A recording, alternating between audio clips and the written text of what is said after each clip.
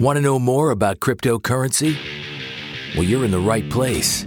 This is Crypto Unplugged, a fact-based, straight-talk and no-nonsense look into the world of cryptocurrency. We discuss trading strategies and market advice, review up-and-coming projects, and more. And we've got years of experience and knowledge that can help new and seasoned investors become more confident and comfortable navigating the cryptocurrency landscape. Now, let's get to the podcast. Here's your host, Dr. Crypto.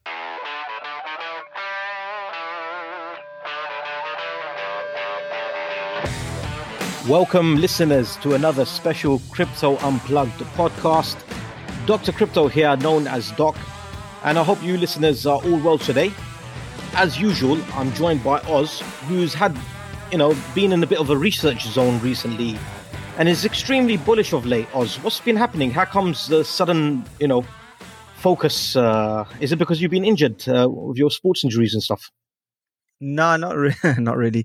I've always been bullish, Doc. Yeah, I'm always bullish on crypto. I think the market's doing well. Yeah.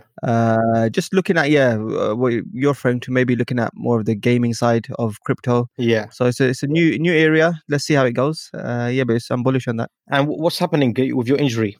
When you're going to be back on the pitch? Tomorrow. Yeah. Tomorrow. All right. Yeah. Hopefully, Oz. And look, listeners, we're really happy to be joined by a very special guest and covering something which is predominantly a DeFi project. And we haven't really spoken about DeFi project. We haven't had a guest who primarily speaks about DeFi. So this is exciting for us and for you listeners to hopefully benefit from this. And it's a project that's been gaining a lot of attention since the beginning of the year. So we're pleased to be joined by Abhitej Singh, who's in charge of community and strategy from Persistence. Abhitej, how are you? Doing very well, Doc. Thank you so much for inviting me over to the show. Very excited about it. Fantastic, Abhitej, and the pleasure is all ours. And Abhitej, where are you based at the moment? So currently based out of Bangalore, India. Yeah. And I'm sure the southern part of India is very mild in terms of its weather, particularly right now. It could be cold. Yeah, so then especially when you talk about Bangalore, it's pleasant throughout the year. That's beautiful part about Bangalore. And that's one of the things that always draws me to Bangalore. So for most of the time throughout COVID was based out of US with family out of Chicago. Yeah. And, when you're living in Chicago and chilly winds, you always aspire to have a sunny day. You always aspire to have pleasant weather. I think so. One of the beautiful things that's about Bangalore is just this pleasant weather. Yeah, consistently beautiful all year round there. And I'm sure you've been hanging around a lot of restaurants on MG Road, right? Absolutely. I think that's bang on. Yeah. MG Road, and where one of our offices is 100 Feet Road. I think so. They are the party hubs of Bangalore, where all major startups are based out of. Some of the biggest startups of India, recent unicorns like Cred. You have Ola and multiple, and now luckily Persistence. Fantastic, and that's just very organic to be in a place like that. So Abhitej, what we do usually with our special guests, and of course you are a very special one. To talk about your journey, before coming into Persistence, can you just give us a brief background about, your personal character, Abhitej Singh, and how you came into crypto? What convinced you about this whole crypto and blockchain space? Absolutely. I think that it's a very interesting story. And for me, it was like crypto was something that I think so was meant to happen. So before joining Persistence, or even before joining crypto altogether, I was studying at VIT University, which is a Southern college in India, one of the top engineering colleges. So I was doing engineering. But throughout my engineering, something that I was very fascinated about was startup culture. And if you look at Indian ecosystem altogether, it's one of the fastest growing startup ecosystems, and only third to US and China. So a lot of startups were brimming up into like ed tech, and you had fintech, and a bunch of my seniors were working on these startups. So became part of a couple of founding teams, and one of them is Vinyol. So was among the first few members of the team, and learned a lot about how startups are started, and that how teams are formed. How do you go after users? How do you capture each and every requirement to create into a product? I think so. Right from my first year of college to final year of my college, these were like kept on participating in multiple um, startup journeys and then hackathons, or was traveling throughout the world. So traveled extremely a lot into US, went to a lot of hackathons, Hack Howard, Pen Apps, um, and was gaining a lot of exposure about developer communities.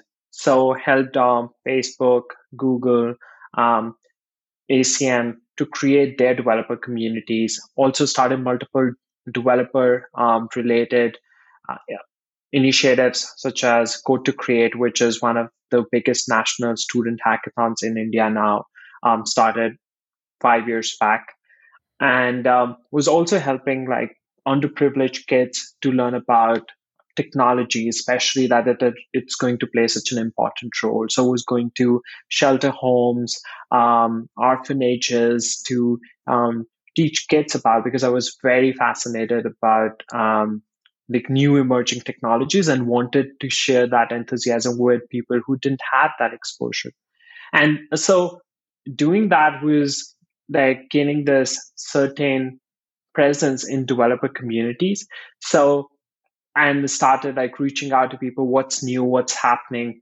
And then something that of course I was not going to excite me was a traditional corporate job. Absolutely. And this is nothing to say that it's it's bad or it's not meant for anyone. I think so. They're great jobs, but it's just like something that I was looking for was more of like starting a new journey into like something that's exciting, and it's starting from scratch. And in those conversations was like visiting to Bangalore frequently. I met one of my seniors who was working on a blockchain startup, and he walked me through the whole like. Before that, I had invested in Bitcoin, but it was majorly from the investment perspective. But then I started looking at the tech part of it, and it really held me by hand. And then it's like, okay, this is something that I really want to explore. And this is something that is definitely going to change how we look at finance, how we look at identities, how we look at certain asset classes, and which we are realizing today. And so back in 2018, when I was getting in, like Indian crypto scene was not that huge. In general, like DeFi scene was not that huge. So you had like a bunch of layer ones. A lot of activity was happening on Ethereum chain, but not other chains. Like now you have Solana, Polkadot, Cosmos, multiple other chains that have spun up. But back then it was Ethereum. So started my journey by learning about Bitcoin, Ethereum, and then really got involved into like crypto communities. Like I was just going through scrolling through different communities, and then like I gave up on all the job offers that I had, and decided, okay, hey, maybe this industry might not survive 5 years, but the 5 years I have in this industry will give me the exposure of my life. And that's how I left college. So last semester of my college, came out of college and started working with my senior, as I mentioned, on his venture, and started exploring more about crypto, and that's how, with the few investments that I had made in Bitcoin, then started flowing into Ethereum and into DeFi, and then eventually explored Cosmos, and then got heavily involved into Cosmos ecosystem. And doing that work finally led me to start a venture, which was Block 42.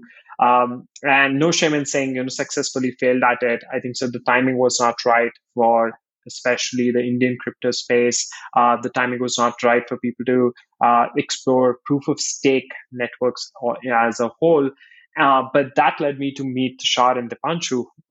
And and the marriage of our ideas happened, and they wanted somebody who could come on and take responsibility of community, and who's been already in the developer ecosystem, and that's how I got into persistence, and this is like a journey. But can say that those 8 months or so of uncertainty where I did not know whether this industry is going to survive. I did not know whether I'm going to find something interesting in this space for myself to do, where I even like didn't have like a steady source of income. Of I think course. so. Going through that created more hunger and desire to learn and be on the ground and keep hustling and keep delivering. And I think so. That's one of the key aspects of working at Persistence is like if everyone comes with that mindset where delivering is the primary objective, and we want to be here in a like it's a long race for each one of us. It's a marathon and not sprint, and we want to just keep delivering and keep creating value. Yeah, very interesting journey, Abhitej, and obviously mentioning that at that particular vital point, just in your last semester at college, and a lot of pressures from external factors, you can say, trying to push you maybe to perhaps to take up job offers, but to actually take a risk and to jump deep into something like you mentioned. It may not last 5 years, but you've got an opportunity to go into it, and you just went full on studying, researching, and arriving to where you are today. So it is a very interesting journey. But you mentioned DeFi there a number of times, and we've all had our experiences with the DeFi summer, and the craze, the gains that it brought to investors as well from an investment perspective. But from more of a technical perspective, because we have a mixture of listeners. Some of our listeners are fairly new to the crypto space, and some of our listeners and our community are like veterans, you can say. So could you perhaps explain what DeFi is in a nutshell? Yeah, absolutely. So if you look at DeFi, and to expand the word, it's decentralized finance. And when you look at like just trying to create an analogy for everyone to understand, when you look at finance in general, like what we have been taught is there are middlemen, there are bankers, and who have the power to create certain rules for finance. They are the sole, like as you say, the big giants who control everything. And and I think so that the stress of the constant friction of not having power at your end um, led to something which like a concept altogether of Bitcoin, and which took birth in 2008 or post 2008 crisis. And we have seen how Bitcoin has given power to each individual. And now use cases such as El Salvador, or Venezuela, and now multiple other like North, Southeast Asia countries. They all have started adopting Bitcoin at scale. But if you look at Bitcoin, they're not like there cannot be multiple use cases that can be developed on top of it, and it was important for the entire blockchain or crypto economy to grow. There had to be multiple use cases, and so came along, as we know it today, Ethereum. And when you look at Ethereum, basically it's as we like to explain it in simple terms, you could think of it as a huge video game, where you have multiple chip slots. So everyone can put their own chip slot into that huge video game. This video game could be considered as EVM, right? Which we know Ethereum virtual machine, which is sitting on top of an architecture. And there are multiple chip slots that are available, and each of chip slot you can insert your own game chip, which is nothing but the smart contract. Now, initially, this smart contract idea came about, and the most vital use case for it spun up around was finance. And if you look at every new industry serves as a purpose to something which is the biggest industry where people can go in, experiment. And first people that come in are always people that have huge capital or huge appetite for risk.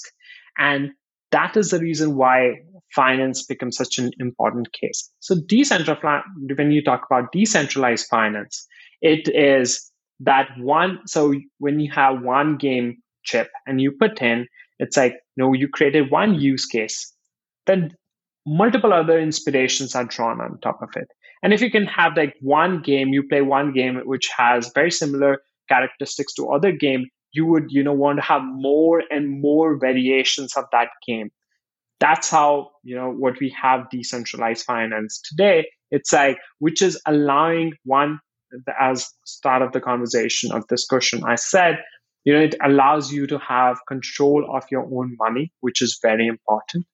Second, it allows you to create multiple utilities without a middleman. Now you don't need a bank. Now you don't need an investor. Now you don't need government to create use cases for the money you own. You have the power to go out and create your own game and put that into this huge video game and can, allow multiple other people to play with that game. What it does is it eliminates the barriers to an entry for anyone. And that's what decentralized finance is. Decentralized finance is a way to create flow of or exchange of value without middlemen.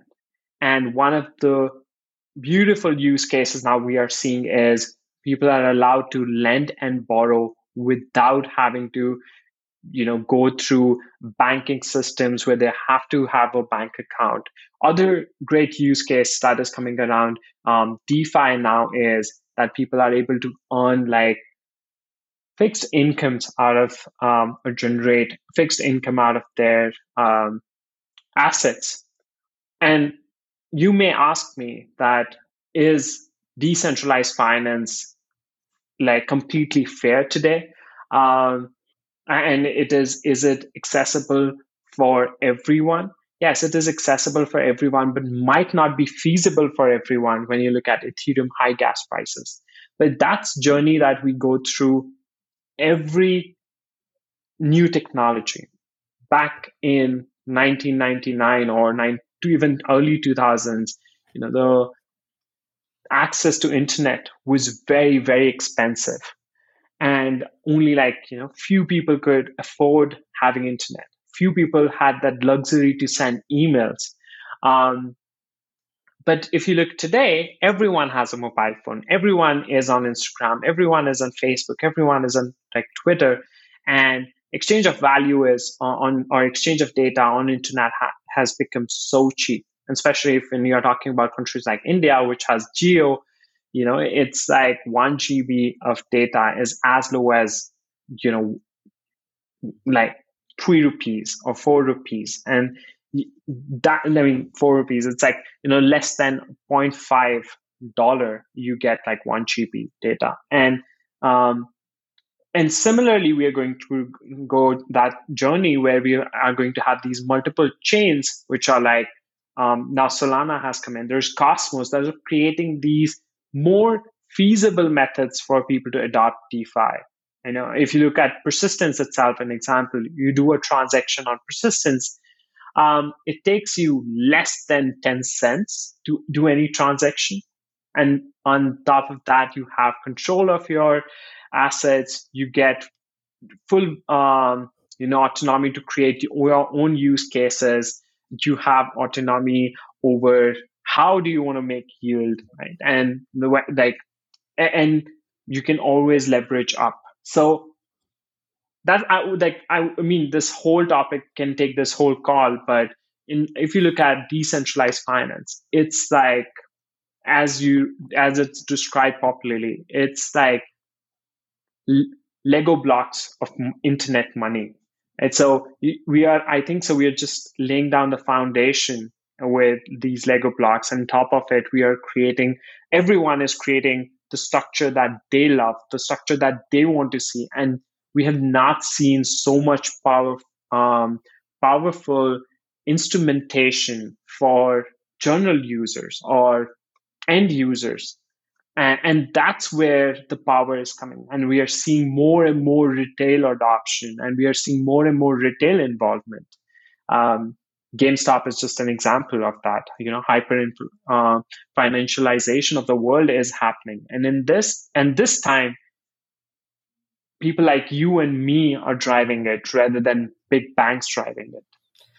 Absolutely. I mean, it's a very interesting analogy that you described to break down the concept of decentralized finance or DeFi, about these gaming slots. And, in reality, we all understand, despite, the challenges of high gas fees of Ethereum, that it's an important contributor, you can say, to the whole space. And as time, another interesting analogy you mentioned about the costs of dial-up and then broadband, and now we see here how cheap it is to have internet. It just shows within a very short space of time how any industry can develop. So it's very, very interesting. And I'm sure with your analogy, I've benefited, and our listeners will do too when describing DeFi.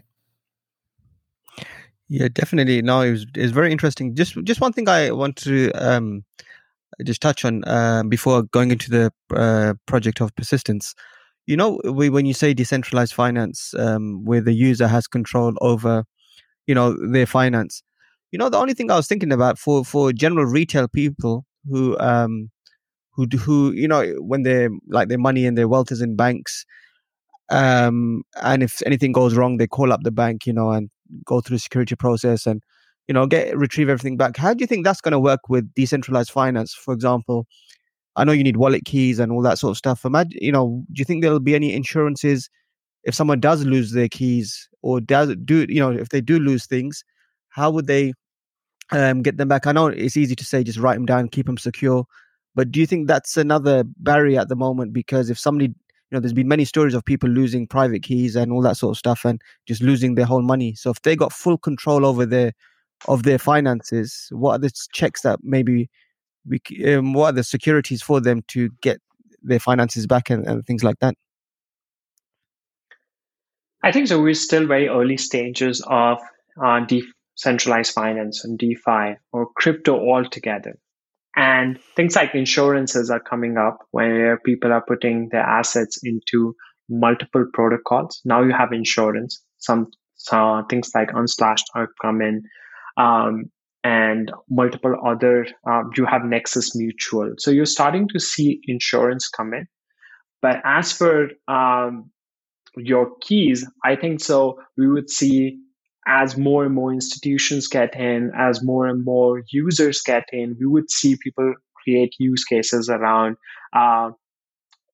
like custody insurances as well. And for like, I think so it is also a fact of that there has to be a trade-off. If people need to be control of their money, they need to be more careful. It's Yeah, the simple saying, simple answer. Yeah, it's a simple saying. With with more power comes more responsibility. So it's Definitely. like, yeah, It's I think scary so. as well, in a way. Yeah. It's scary as well, but also I understand what you're saying, where people need to be responsible. But yeah, it's just an interesting thing I was thinking about, where just with decentralized finance and with people being more and more control of their wealth, how much more responsibility that is. So yeah, just another thing. Going into your own project, persistence. If you can tell our listeners, what's the project about, and what are you trying to solve in the blockchain world or in the real world? Absolutely. So persistence is a Tendermint-based chain, which is trying to enable exposure to multiple different asset classes. And so if you look today, people want to get into NFTs. They want to get into proof of stake. They want to get Yep. into DeFi or synthetic assets. But there's a huge barrier to entry where people think about, okay, first, if I have to get into NFTs, I need to know about NFTs, how NFTs operate. And if they want to get into DeFi, first they need to know how DeFi operates. And for a lot of users, that becomes a roadblock where they're in constant battle. Okay, if I need to get in, first I need to understand it. What persistence is trying to create is an agnostic layer through its native token, which is XPRT. So if you Yep. hold XPRT, you get exposure to multiple asset classes, such as proof of stake assets, which is through our liquid staking application, pStake. You're getting exposure to NFTs, which is through our NFT application, Asset Mental. And you're getting exposure to synthetics, which is through our ecosystem project, Comdex. Now, it's like if you hold XPRT, you're basically getting exposure to all these assets through fee sharing model. So if you hold XPRT, you're getting fee share from pStake, Asset Mental, Comdex, as well as you're getting multiple airdrops. And you are also able to take your XPRT and put your XPRT into these applications to have leverage upon those applications, right? So it's just like Okay. when I have to get exposure, I need to just take care of one asset, which is XPRT, while getting exposure to multiple asset classes or having leverage on multiple asset classes because I can interact with one asset. So this is something which allows people to have very easy access. Beyond that, if you look at what we're trying to do at a long-term horizon is create a complete ecosystem of different applications which bring different asset classes into the ecosystem. And that could be debt financing. And you could split up NFTs altogether into art asset classes. There could be collectibles. There could be, you would have music royalties. And so each of that asset class now can be just explored through XPRT. That's what we are trying to do. We are a Cosmos-based project that allows us to have much more flexibility and create applications that almost replicate the transaction speed or the capabilities that are available in Web 2. Some sort of that, if not completely, but have much more flexible systems, have a better user interfaces. You can create much more amicable, I would say, interface for people coming from Web 2.0 into Web 3.0. So that is what we are trying to do at Persistence. Yeah, that's now sounds great. And you did mention a lot of products that you have. Yeah. What's this Comdex? What can users do in Comdex? Yeah, so Comdex initially started with a vision to cater to institutional commodity traders. And what we realized over time is that there has to be still a lot of bridges need to be built where people commodity traders need to understand a little bit more about how decentralized networks work, how things are going on chain, and with other aspects, other infrastructure that needs to be developed around blockchain or crypto altogether today. But just understanding that journey, that commodities trading space, I think so there was a huge opportunity which which was commodity assets, these, real world commodities such as oil, you have palm oil, agriculture commodities like corn, wheat. And these are traditionally or historically, they have been the most traded, these are most traded asset classes.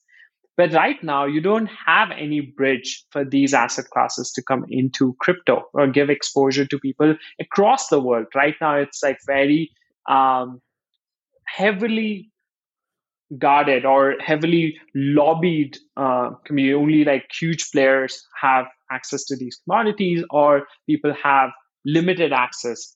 Now, when you bring these commodities onto crypto, everyone in the world can have access to them. There are no geographical restrictions. There is no Like you don't need to be, say, tier one investor or accredited investor to invest in certain commodities. Everyone can invest. So what Comdex is doing is creating synthetic assets for these real world commodities onto Comdex application, and then people from around the crypto space can take positions on those commodities. So it's like creating synthetic assets. I'm sure you might have heard about like how, for example, projects like Mirror, which is by Terra, or Binance Yeah. itself, have brought Netflix stock Yes. Yes. Yes. into That's right.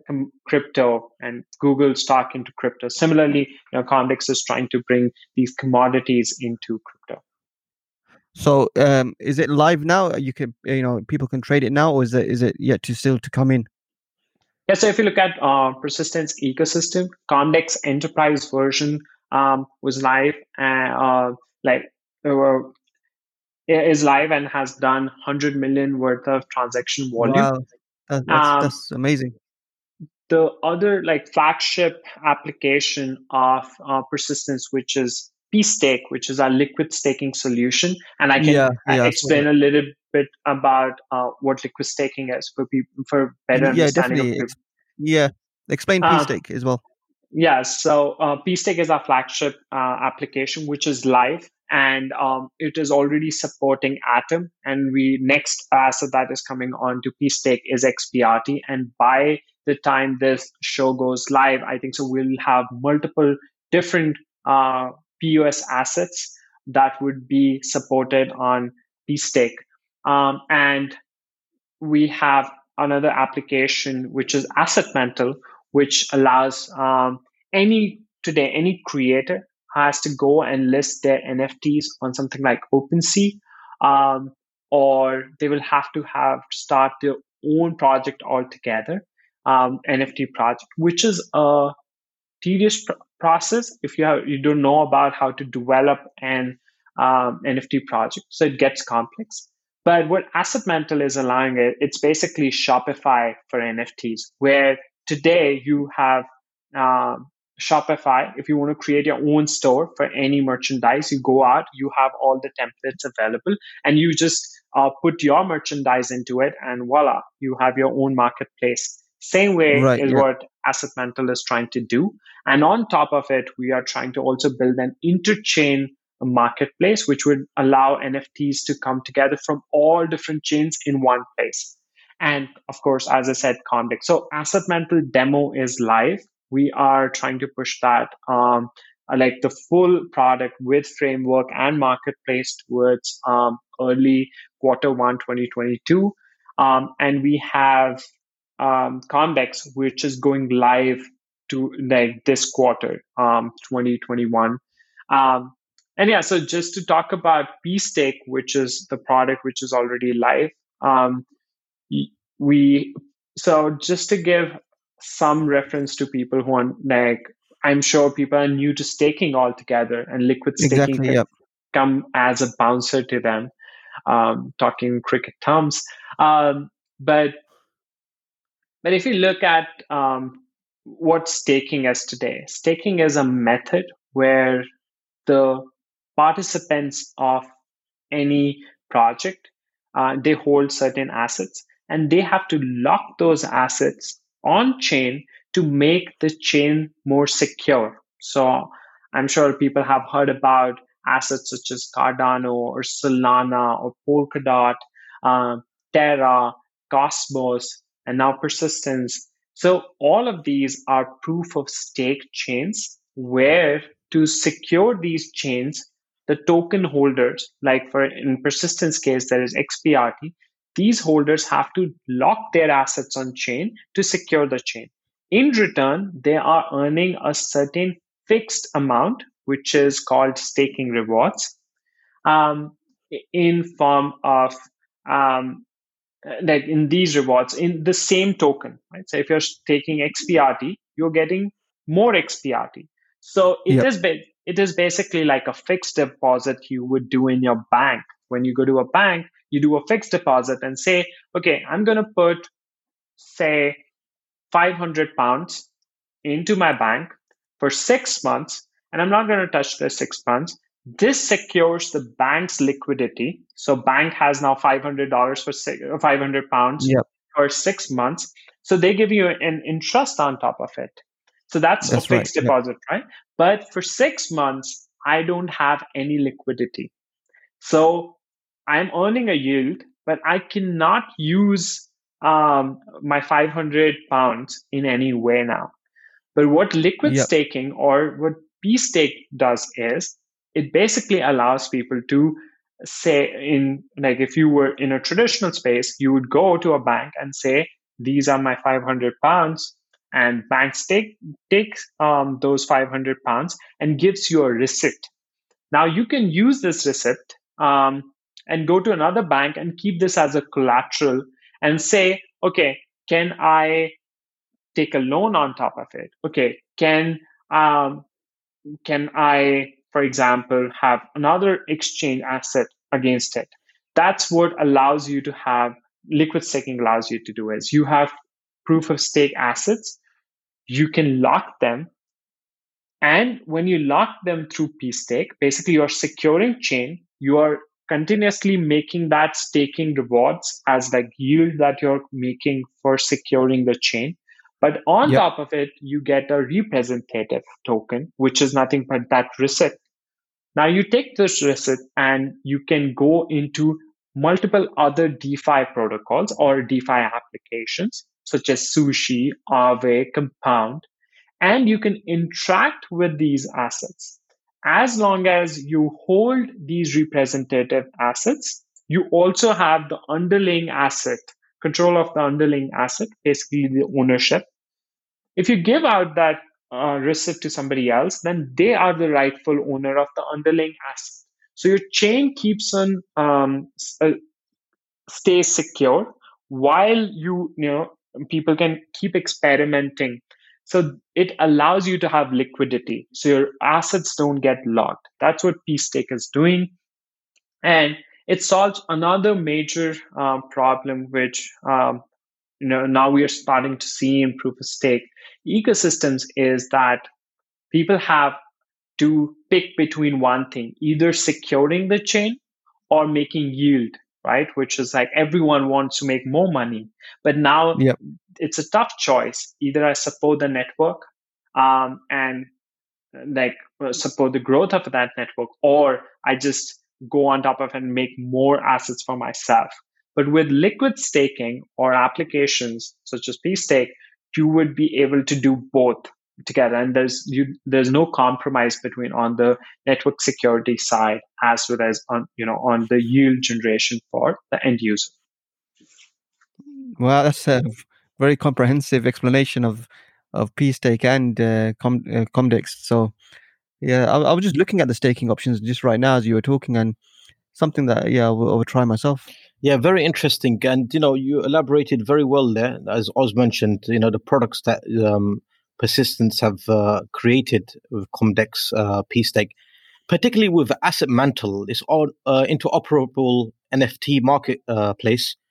It's something which is quite unique because Abhitej, I'm not sure if you're pleased to know, but I've discovered I've become a bit of an artist recently. I'm not sure. I'm not sure how good I am, but I'll definitely make use of those things. But you mentioned Persistence and Cosmos on Cosmos, developing Cosmos. We actually had a guest from another project, also building on Cosmos. I mean, and you mentioned issues related to speed and cost, flexibility. Is it mostly related to scalability? Yeah, I think so. Cosmos provides you a huge advantage in terms of scalability because it follows something which is known as hub and spoke model, where you could have a hub chain, which is in today's case, for example, Persistence is a hub chain, which could be said as a main center. And around that, you could have multiple small chains, like child chains, which could run specific applications. So, like, for example, Asset Mantle is going to be another hub that is connected with Persistence. And that hub will have multiple small NFT applications. For example, somebody wants to start an art marketplace, it's a separate chain, small chain, which is connected to Asset Mental and in return connected to Persistence Hub. You would have collectibles like football cards. It could somebody who has football cards and they want to create a marketplace for it, NFTs. It's another separate chain. So you could have multiple chains, and that allows huge scalability for you because you don't have problems such as network clogging. You don't have problems such as high gas fees. You don't have problems where everyone has to abide by the same rules of the network. Every chain can have their own sovereign rules. So, like for example, I'm not sure who was the person who came on the show, but if you take example of multiple chains, like in Cosmos ecosystem, there's a Cash network, which is a decentralized cloud, which has its own tokenomics. It has its own set of rules on its chain. Persistence has its own set of rules on its chain. Terra has its own set of rules on its chain. And Cosmos Hub itself, which is the main chain, has its own rules. And now you have DeFi hubs like Osmosis. Everyone has their own sovereignty, but they're connected with each other and they're operating with each other. And that sort of creates like Internet of Blockchains. And so if you look today, you have multiple websites multiple applications on a phone, and all of those applications basically can interact with each other through internet. Right? So basically a network that's connecting all those chains. Very similarly, you have now is Cosmos, which is allowing like each of these chains or each of these projects can be taken as a website, but they're bringing all these websites together and creating an internet of blockchains. And that's why they call themselves Internet of Blockchains. And if I'm not sure if you've gone through, but IBC, which is the inter-blockchain communication, recently is picking up a lot of popularity because it's now allowing multiple of these chains to come together, work together. Now you could take one token to another chain. Recently, it got very popular with Bitcoin being added to Cosmos ecosystem. Like soon, Bitcoin will be able to move to Cosmos ecosystem. Or like work for connecting Ethereum and Cosmos is almost done. I think so. Just the last piece of the puzzle needs to be attached with Gravity Dex going live. Now, Ethereum assets will be able to come to Cosmos, and Cosmos assets will be able to go to Ethereum. So a lot of exciting things are happening, and yeah, that's what Cosmos is about. Sorry, Oz. So that's interesting. Go on then, Doc. No, because you mentioned something there about IBC, and you were talking about Cosmos ecosystem, which is obviously, the technology is like we could say superior. We actually had Jazir from SifChain, and talking about Omnidex related to on the IBCs. Obviously this multi-chain decentralized exchange, similar to this interoperability that you were mentioning about with the products that Persistence is coming out with as well. Yeah. So, what I was going to say is the way you explained the Cosmos blockchain as separate chains. Just for our listeners, how on Ethereum, how does it work then with Ethereum? Is it just one chain and everybody has to basically share that chain? What's the difference between Ethereum's blockchain and, for example, Cosmos? Yeah, so I think so. It's like would like to go back to the example that I shared earlier. It's like Ethereum is like this huge video game, right? And this video game is nothing but Ethereum chain. And on top of it, you have multiple slots, which are nothing but smart contract. So you're just putting in your chips in. So you put your logic in and you have the slots. And each one is like everyone is operating on the same infrastructure, right? That's Ethereum chain. So basically, I can change the logic of my game, which the chip I have, but I cannot change the whole video game altogether. So if video game says, okay, you're going to have, say, just 10 frames per second speed for your video game, then everyone was just going to have 10 frames per second. I cannot go out and say, no, I want another video game which has 50 frames per second. So everyone has to abide by that infrastructure, um, the limit. And Exactly. Yeah. so with difference with Cosmos is, or say, or multiple other chains that are coming around, um, in Cosmos, you don't have to abide by there's no one video game. Everyone can have their own video game. And what IBC does is it allows people to connect those video games through, say, you could say LAN cables. Now you could connect one video game to another video game, and these people could have completely different video games. One could have Nintendo Wii, the other one could have PlayStation, the other one could have Xbox. And all of these could be connected together. And all of them are running different games. All of them have their own sovereign logics, own sovereign infrastructures. That's the difference between Ethereum and Cosmos. That's a amazing explanation the way you gave it. So how it sounds to me is that Cosmos will be the better blockchain. And then it may, like, would it make sense for people to come onto Cosmos or new projects, because with Ethereum's gas fees and all the problem it's having, or will Ethereum find a solution and scale? I don't know the answer, but maybe you can share some thoughts. I think so.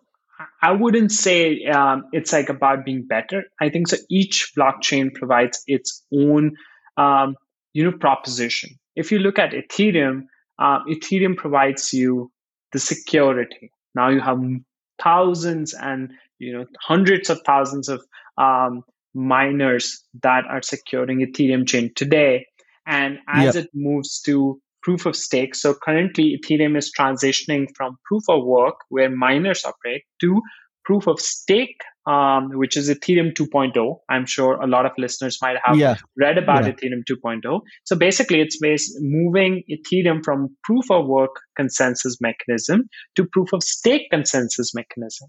That might or might not improve this, like the costs associated, such as like gas fees, transaction fees.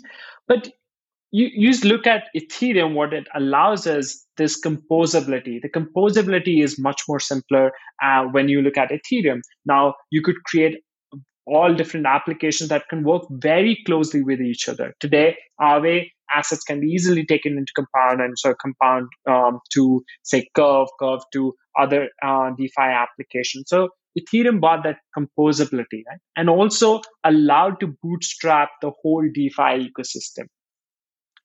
Definitely. I understand. And a lot of people say, like, argue, there would be one chain that will rule it all. I don't believe in it. I think so.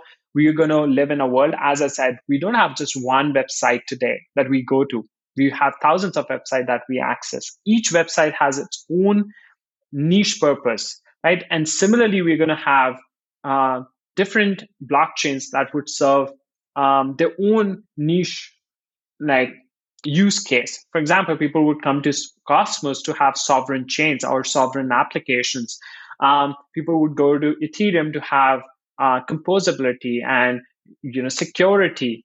People would go to Solana to have fast transactions. People will go to applications like Flow to create certain NFT applications. People would go to chains like Terra to have access to something like stable coins. Right? So every chain comes with its own proposition. People will come to persistence to have exposure to multiple asset classes. And so every chain will work together.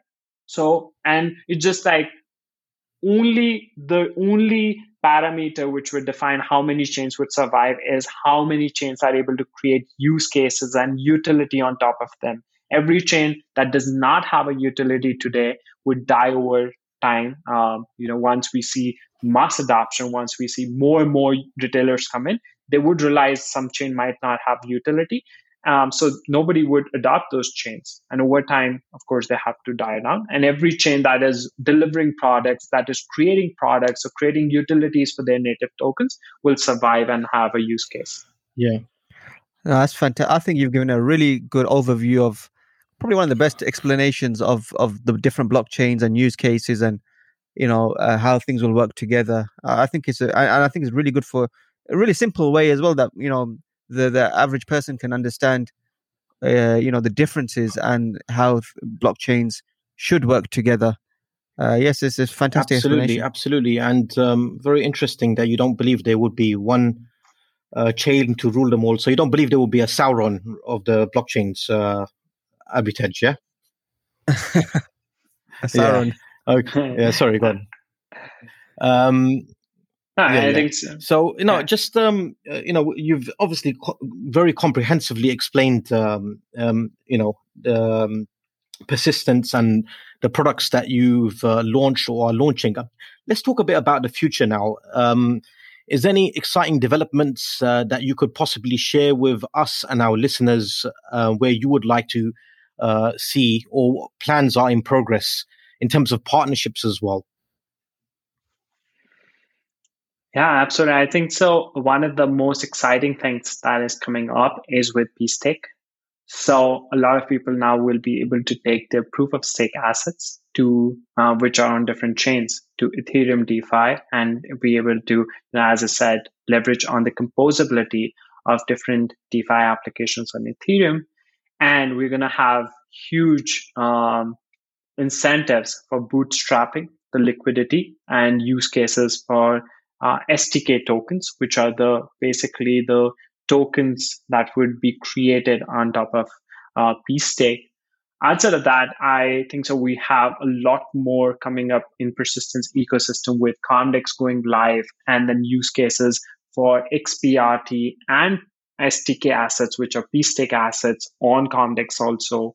We'll soon start seeing developments on Asset Mental, where we'll start not just enabling developers to create marketplaces or infrastructures on top of Asset Mental, but as you said, Doc, artists such as yourself who want to now flex their art You're being too kind. capabilities to the wider world.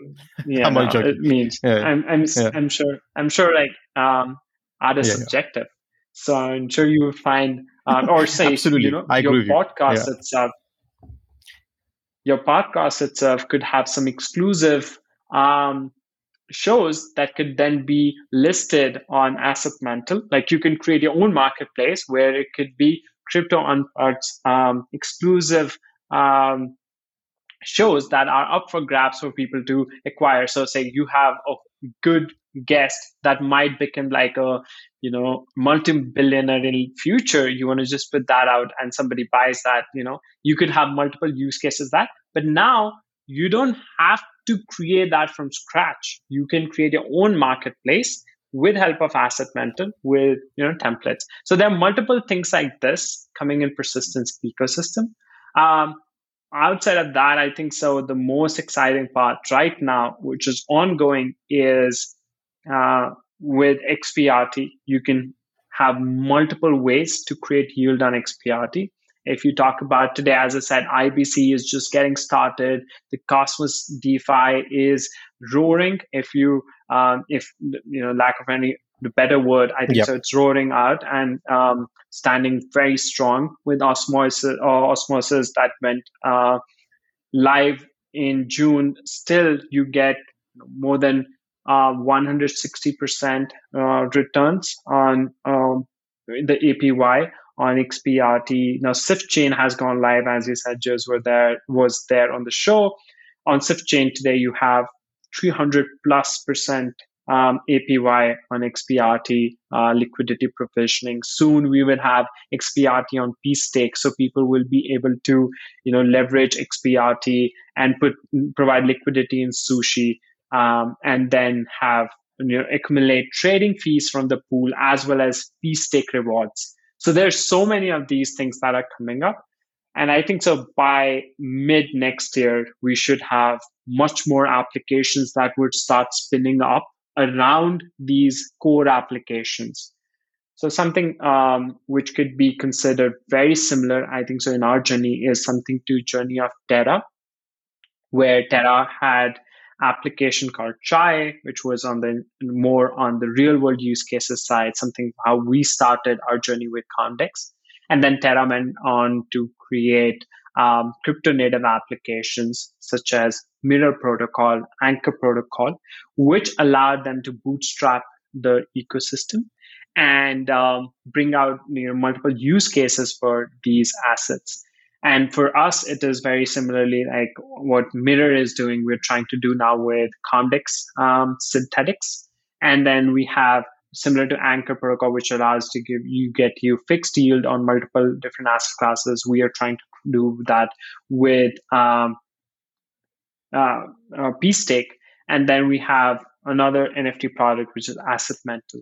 Now we will see other projects, so third-party developers to come in and other entrepreneurs to come in, and those entrepreneurs will create applications around P-Stake, applications around Asset Mental, applications around Comdex. So the ecosystem will very rapidly grow from here because the ground is already set for other people to build on top of it. Yeah, that sounds absolutely fantastic and extremely exciting. And, just the comprehensive nature of the project to include products like this, which obviously include a number of different ecosystems for users, both in terms of the institutional investors or bringing traditional finance or bridging them to, our bubble, you can say, in cryptosphere, and for us to move towards that space as well. Oz, do you have any other question for Abhitej? Yeah, just a general question, just a final question from me, because I think the information has been very valuable today.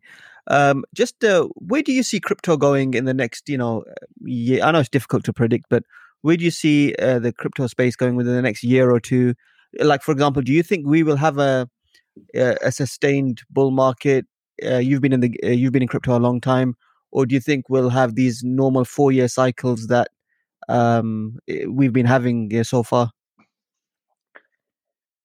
I think these cycles are part of the growth altogether. People come in, new users come in, and then they see this growth. And after a certain time, I think so. Everyone wants to step back a little, looking at want regulations to settle down, want the hype to settle down, and build up new things. So I think so. There will be another cool down period.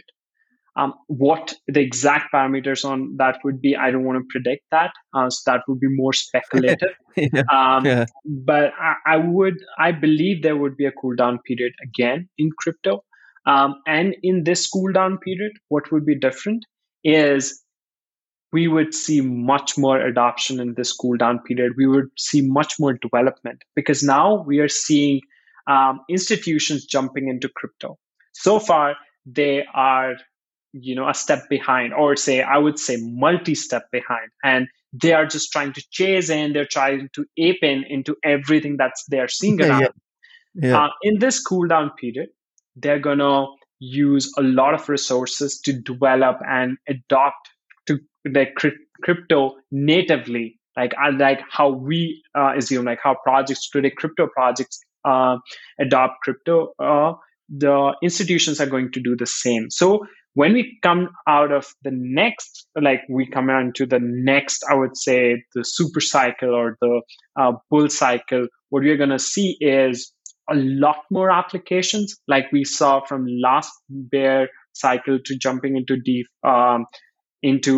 this bull cycle. We saw DeFi summer, and then we saw NFT summer come around. And now what we see is proof of stake, chains taking over.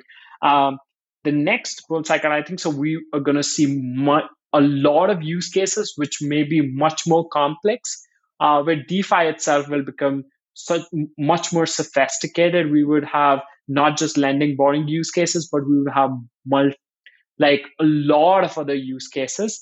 We would also see regulations get a little bit more robust, and I believe so. This could be irrational optimism, I would say, but I think so. Governments are also closely looking at it, and they know if they don't participate and they don't understand crypto, they're gonna lose out on a big opportunity. And so that's why they are also going to take it seriously and trying to find ways to adopt it in, of course, more palatable ways for them to do, more digestible ways for them to create policies around it.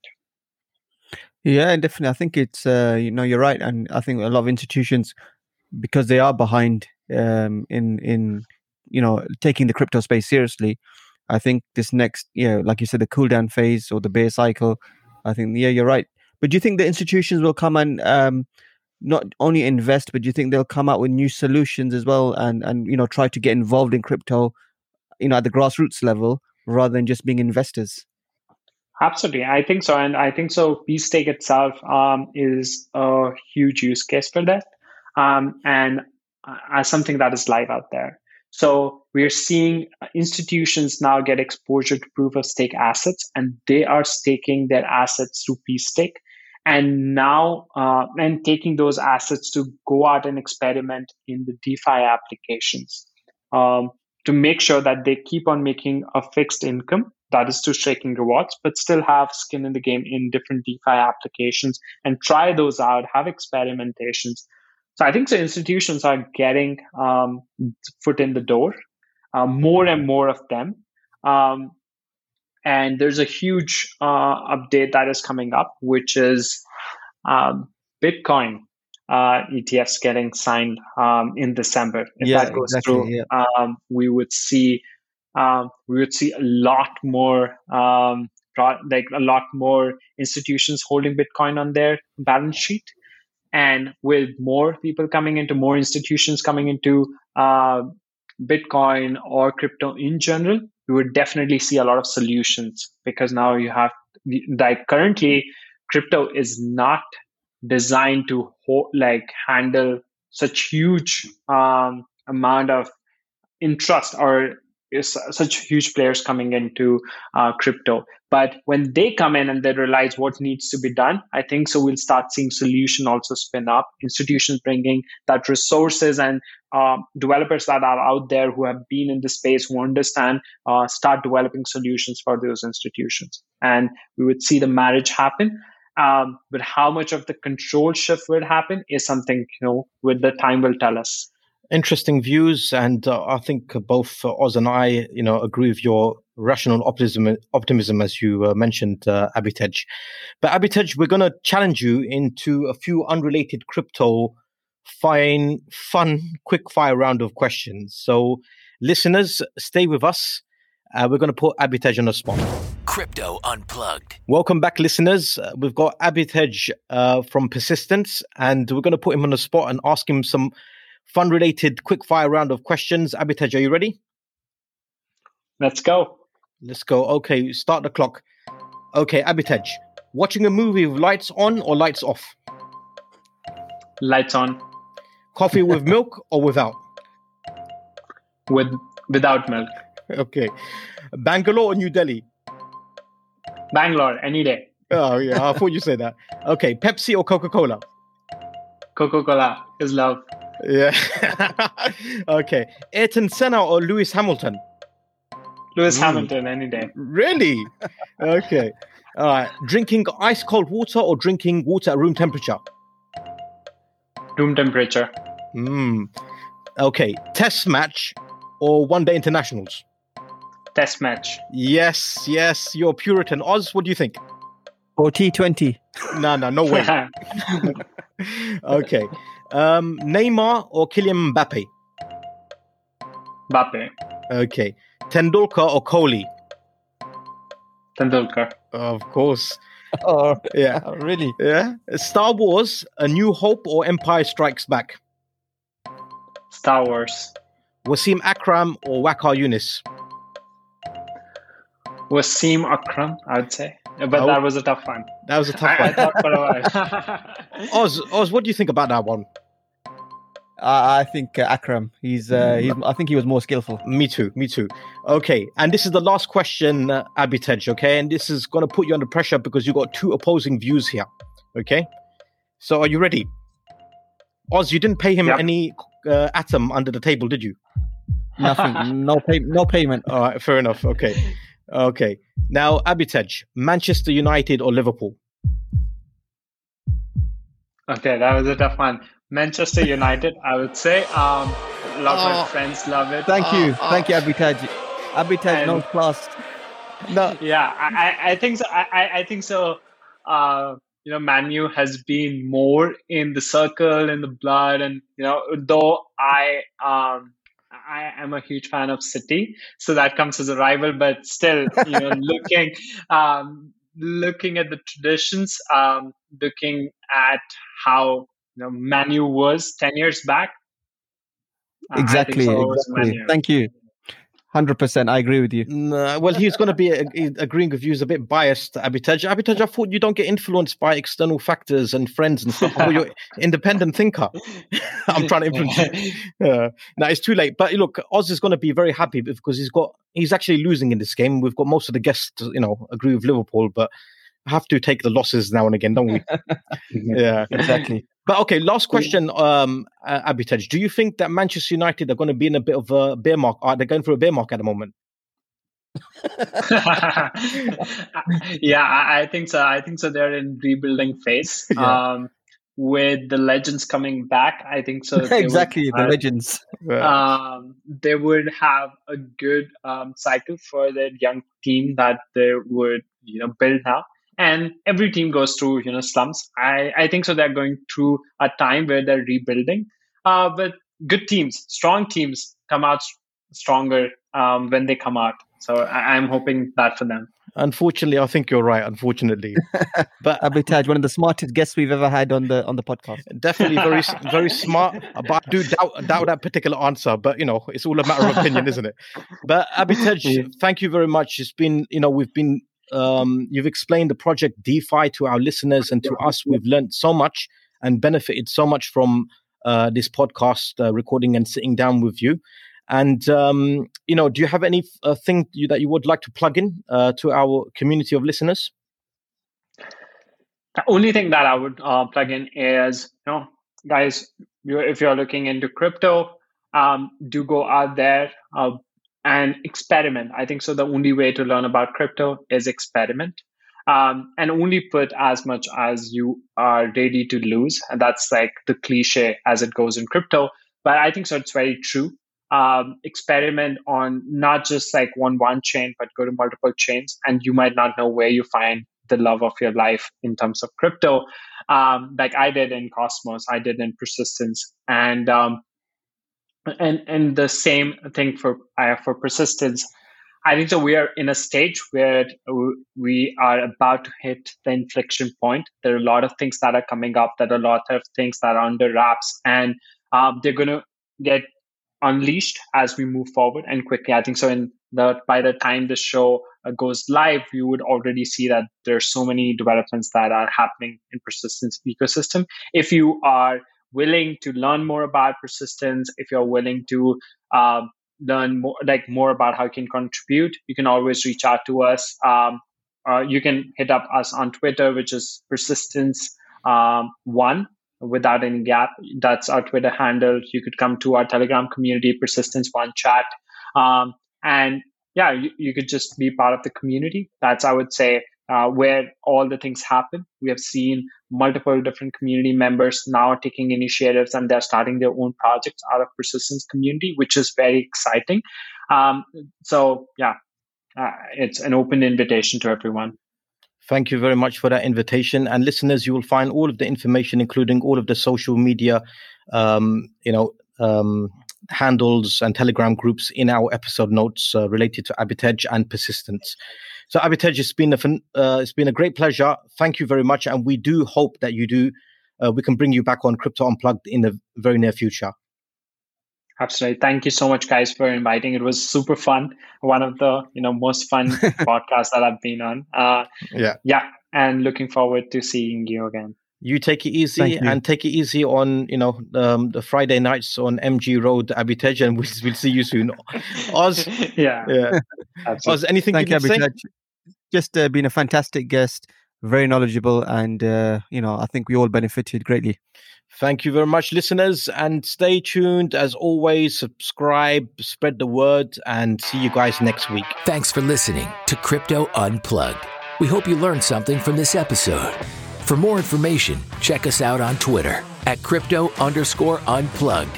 If you enjoyed this podcast, don't forget to like and review us. And thanks again for listening to Crypto Unplugged.